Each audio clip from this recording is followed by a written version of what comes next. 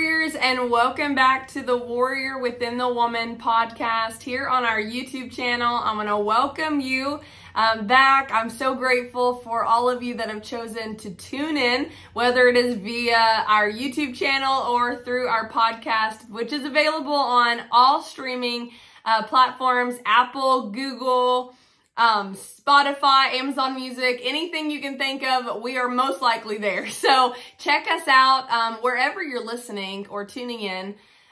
Make sure you like and subscribe to the channel or to the podcast. That helps us out tremendously, helps get the word of God out there, and helps our ministry flourish to what it can be. So today we're going to be talking about thankfulness. So today I want to talk to you about a certain scripture, specifically two separate people in scripture, and talking about thankfulness. Actually going to go a little bit into our Grappling with Guilt podcast episode. This is kind of like a part two, if you will. But if you go to Luke chapter 7, verse 36, that's where we're going to start. And this is where we see a woman with the alabaster jar of perfume. So maybe many of you, whether you know the Bible or not, understand or have at least heard of this person, right? This event in history. And so I wanted to share it and talk about it for a moment. So in Luke chapter 7, verse 36, it says, one of the Pharisees asked Jesus to eat with him. And he went into the Pharisee's house and reclined at the table. And behold, a woman of the city who was a sinner, when she learned that he was reclining at the table in the Pharisee's house, brought an alabaster flask of ointment. And standing behind him at his feet and weeping, she began to wet his feet with her tears and wiped them with the hair of her head and kissed his feet and anointed them with the ointment. Now when the Pharisee who had invited him saw this, he said to himself, if this man were a prophet, he would have known who and what sort of woman this is who is touching him, for she is a sinner. And Jesus answered, said to him, Simon, I have something to say to you. And he answered, say it, teacher. So let's pause for a moment and talk about the scripture just for a little bit of this woman. When I read this scripture, I'm always overwhelmed with emotion because I can't imagine what she felt in this moment, what she was feeling standing in the doorway of this Pharisee's home and being so not only determined but resilient that she had found out where Jesus was, and she was ready. She was ready to meet him. She was ready to get all of this off her chest, all the burden of this life. And I can't imagine how she was feeling in that moment, standing in the doorway of this Pharisee's home, being so gripped with the guilt of how she paid for this perfume.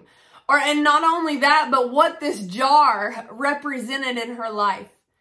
If you'll do any type of research into prostitution at this time, a lot of these women would take their wages and buy a perfume that would obviously make them smell good, right? It would make them more enticing to people that were willing to or wanting to find a prostitute. So she not only did this perfume stand for that and represent that, but she used her earnings to buy this alabaster jar. And many people think that if it took her about a year's wages to buy this alabaster jar of perfume. So this jar represented her life. It represented the money she made. It represented what she used to better sell herself. It represented so much.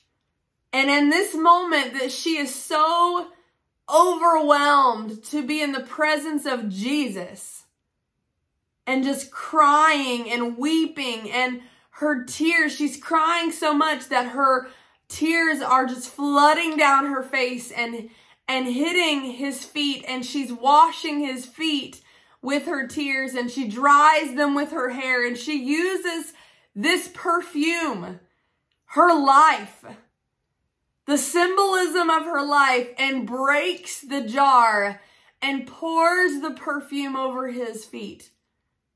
Wow.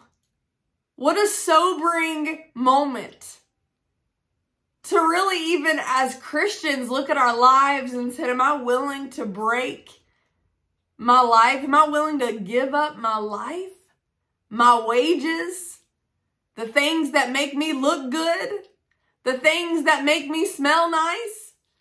And I mean, that I'm not even talking about in reality, but even spiritually, we like to look like we have it all together.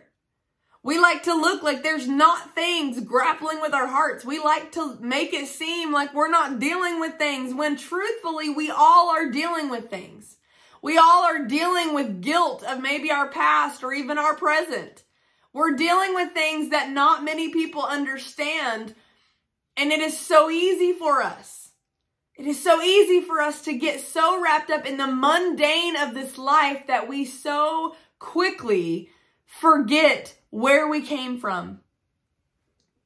This woman in this moment is giving up everything because she doesn't want to live this life anymore.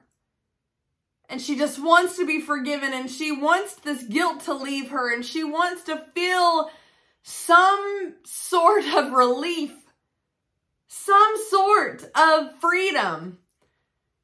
And so she comes to this Pharisee's house, and this Pharisee is judging her based on knowing that she was a prostitute. Now, first of all, when I read this scripture, first of all, I understand that maybe many people can look on the street and pinpoint maybe, okay, yes, that's a woman who is selling herself, right, in prostitution. But I don't know that for sure. Right? Unless I've looked for her, right? Or unless I know it or I've seen it in action, whatever.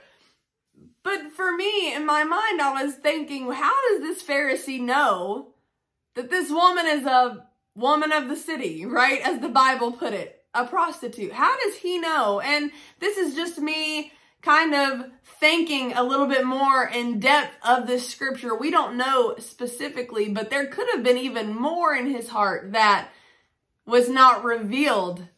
But the judgment from his voice and judgment from his eyes of dealing and of her being in his home uninvited and washing the feet of Jesus. And so in this moment, as this woman is pouring out her heart, and she's pouring out her life to Jesus and not caring who's in the room. She doesn't care what she looks like. She don't care what she smells like. She is truly broken. And so we go from this to Jesus talking to Simon, and this is Jesus talking to this Pharisee, right? He's going to talk to him in a parable because Jesus is known for his parables. He's known for this, but he's going to teach this Pharisee a lesson.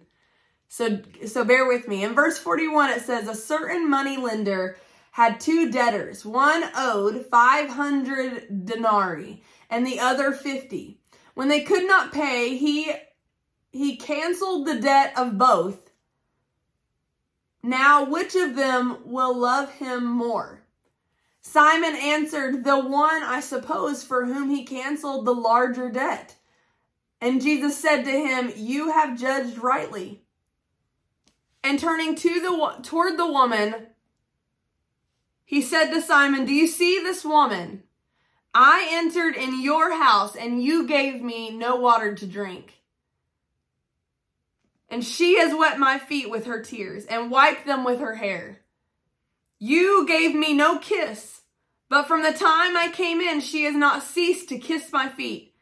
You did not anoint my head with oil, but she has anointed my feet with ointment. Therefore I tell you, her sins, which are many, are forgiven, for she loved much. But he who is forgiven little loves little. And he said to her, your sins are forgiven. Then those who were at the table with him began to say among themselves, who is this who even forgives sin? And he said to the woman, your faith has saved you. Go in peace. Now, let's talk about this for a moment. Thankfulness. right? That's what we're talking about today. I'm reminded that it is those that truly look at where God has brought them from, who can genuinely be thankful for where they are now. We're not perfect. Absolutely not. Do we have it all together? No, absolutely not. We still need Jesus every day.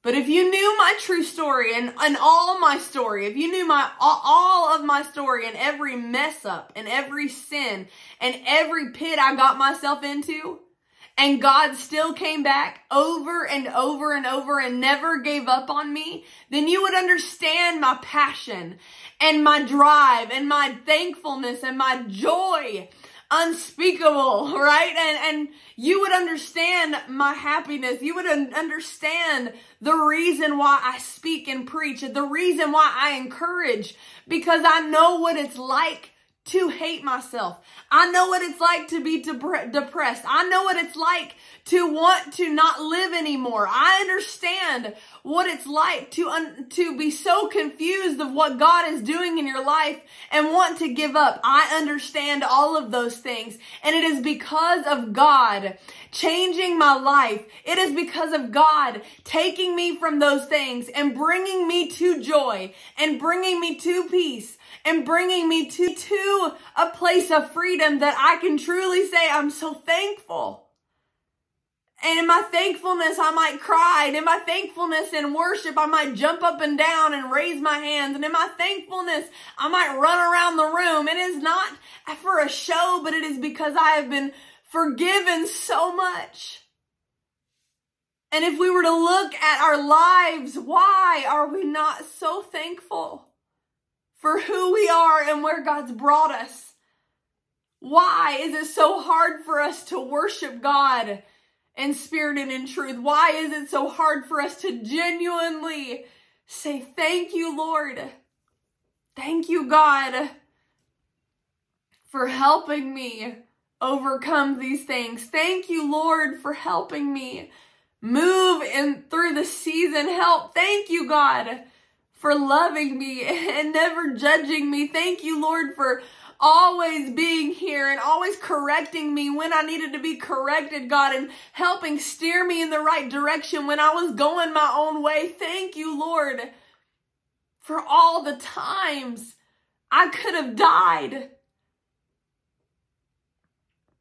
There are times in our lives that maybe we can say, yeah, I almost died in this situation, but God saved me. But we don't even know all the times we could have died, all the times our life could have ended that God saved us, and we don't even know about it. The times that He's protected your children from harm, and we don't even know about it because of His protection. That is what I'm thankful for. I'm thankful for a life that even in complication and even in disappointment and even in hurt from others and even in all of this pain and even in my own guilt of my past, God has wiped it clean. And that is what I'm thankful for today. So I look at this woman and I can look at her and I can see myself in her. This broken woman who is just wanting to break down at the feet of Jesus and doesn't care what other people think or what other people say. I've learned in my years of ministry that you're going to have lots of people that have all kinds of opinions. That is human beings. But one thing that I am sure of is that thankfulness comes from our heart. A heart of gratitude in the midst of sorrow, in the midst of grief, and in the midst of circumstances. And I'm not saying that you are not justified in being angry or upset or hurt or broken or sad or sorrowful or in grief. I understand that. And I don't want you to say everything's great. I don't want you to fake it. I understand. If you're sad, be sad. That's okay. Thankfulness doesn't always have to come from happiness. Thankfulness doesn't always come from a spirit of joyfulness. Thankfulness is gratitude in the midst of everything. thankfulness.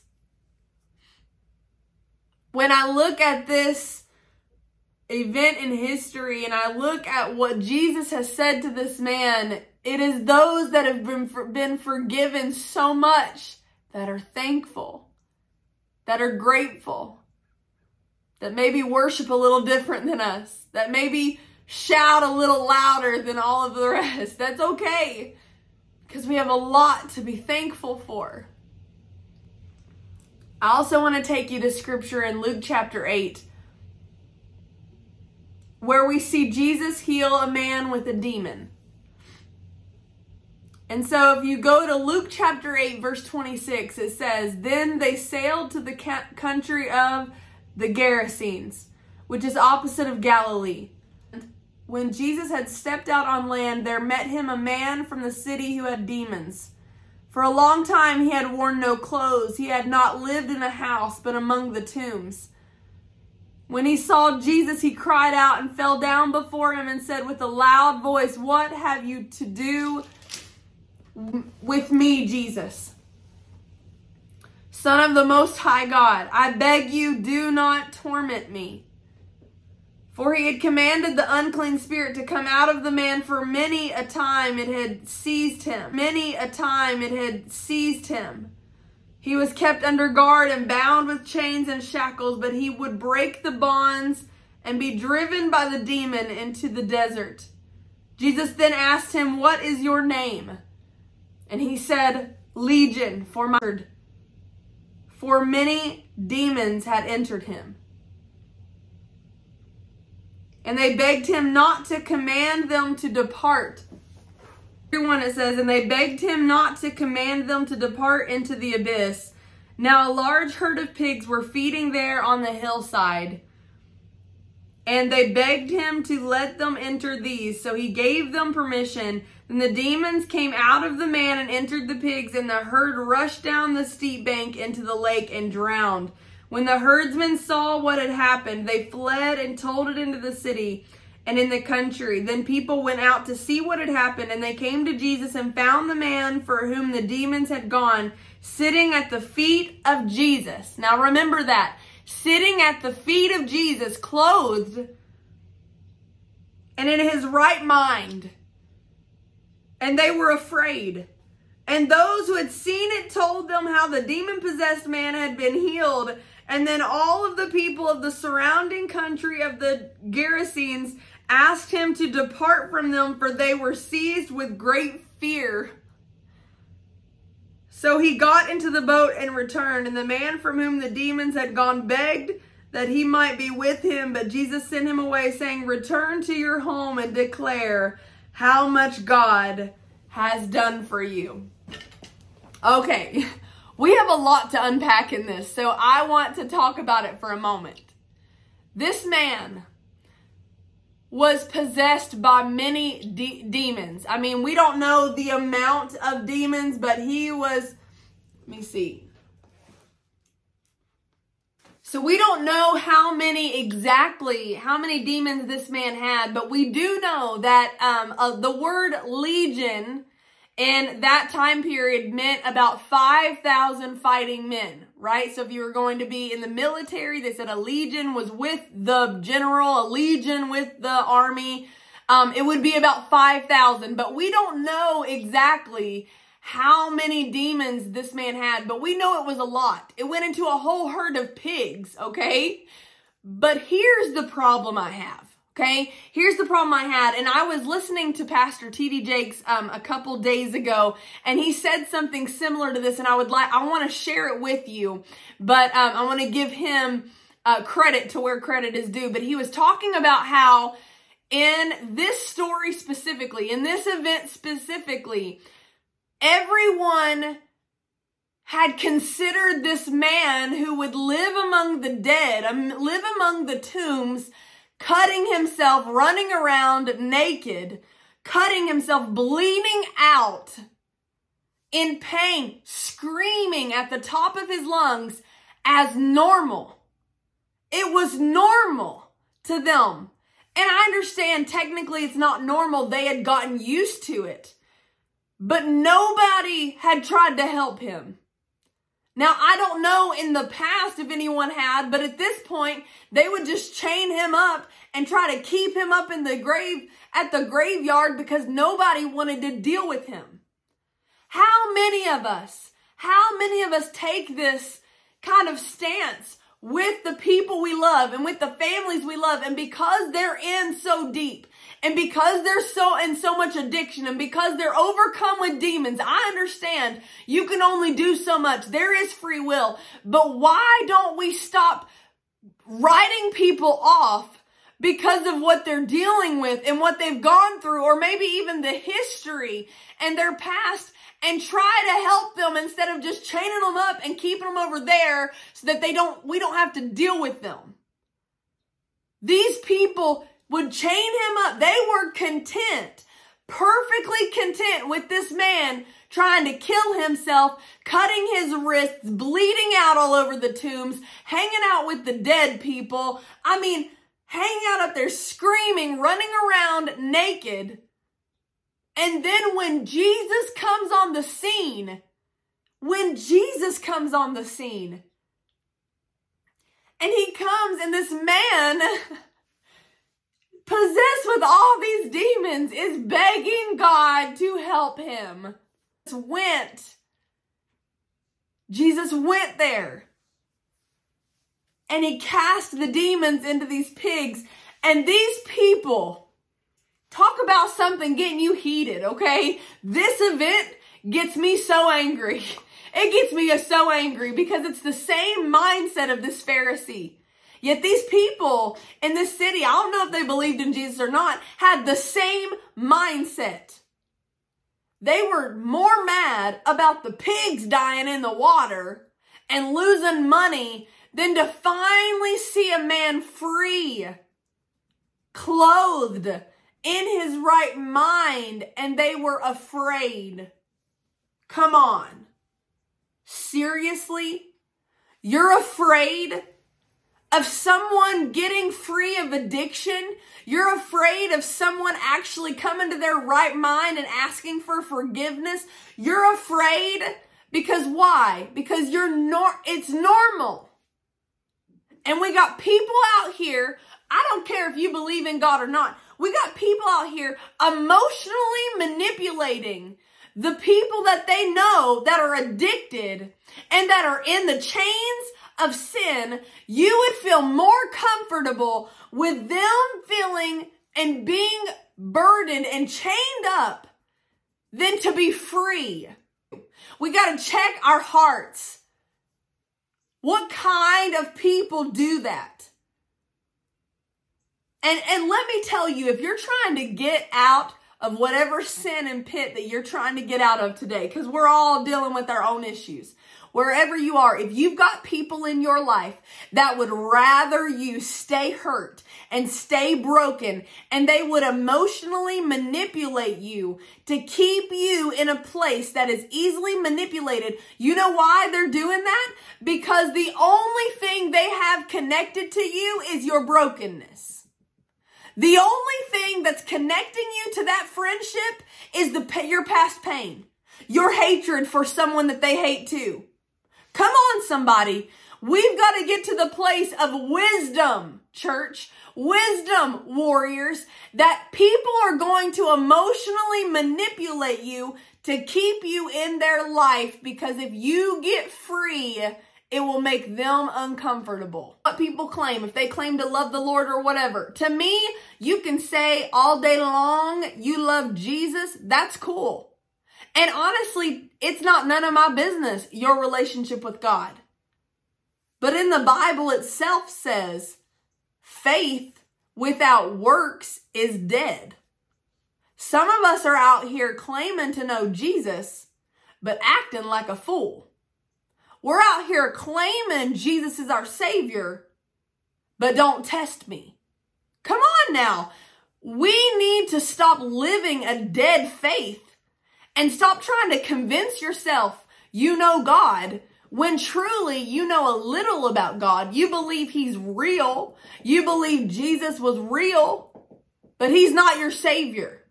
You're not willing to give up the control that you have over the situation. Whether you're dealing with past hurt, trauma from parents, trauma from friends, siblings, family, whatever you're dealing with that you're trying to heal from. If you got people around you that are not willing to shed light and truth in the situation, no matter what it makes you feel, but somebody that is bold enough to tell you when you're wrong and tell you when they're wrong, and not to play sides. But if you got people in your life that will agree with whatever you say and do whatever you do and hate whoever you hate and will disagree with whoever you disagree with, you've got an emotional manipulator on your hands. You've got somebody in your friends group, in your circle, or you may even be that person that is willing to emotionally manipulate the situation. You will agree with whatever you need to agree with as long as you keep that person in your life. People will feed your bitterness. People will chain you up to the grave. People will give you the rock to cut yourself with. People will talk with you and gossip with you about the people you don't like. They will do whatever they have to do to keep you chained to the relationship.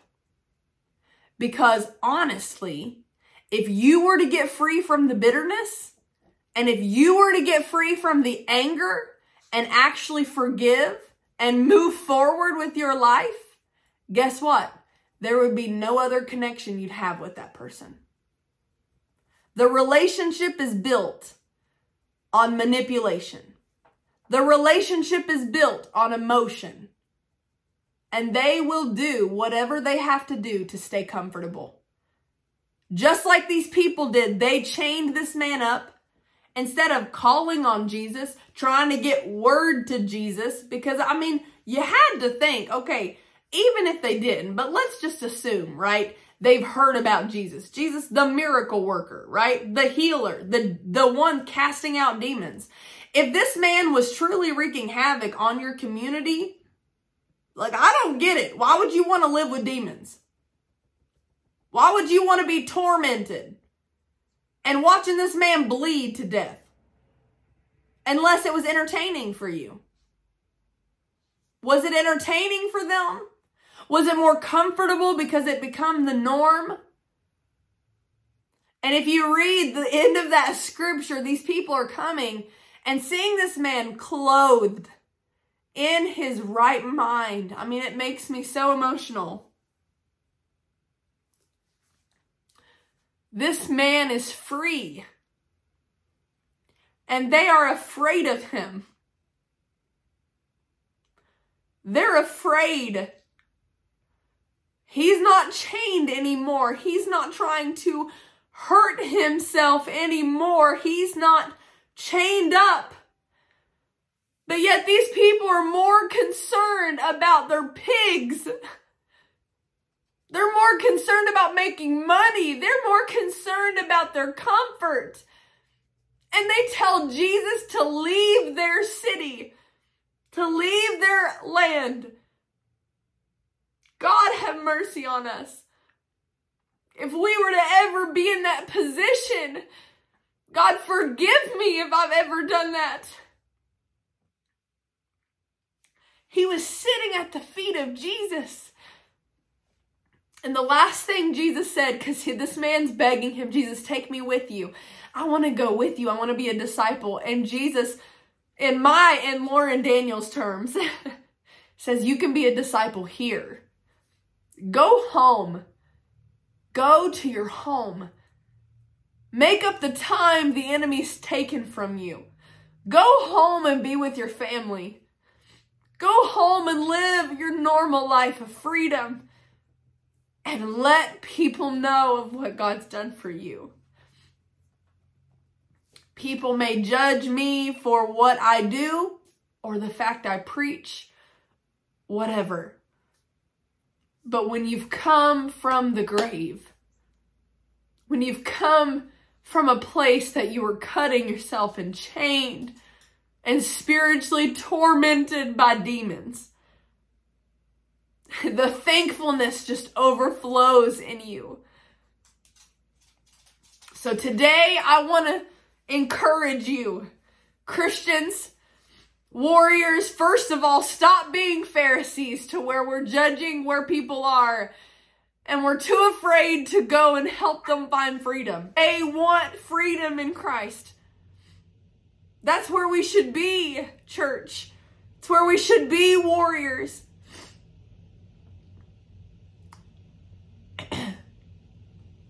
And be encouraged that in your thankfulness, no matter what people may say or think of how you express it, be thankful.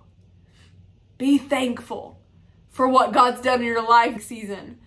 Let God remind you of the thankfulness where He's brought you from.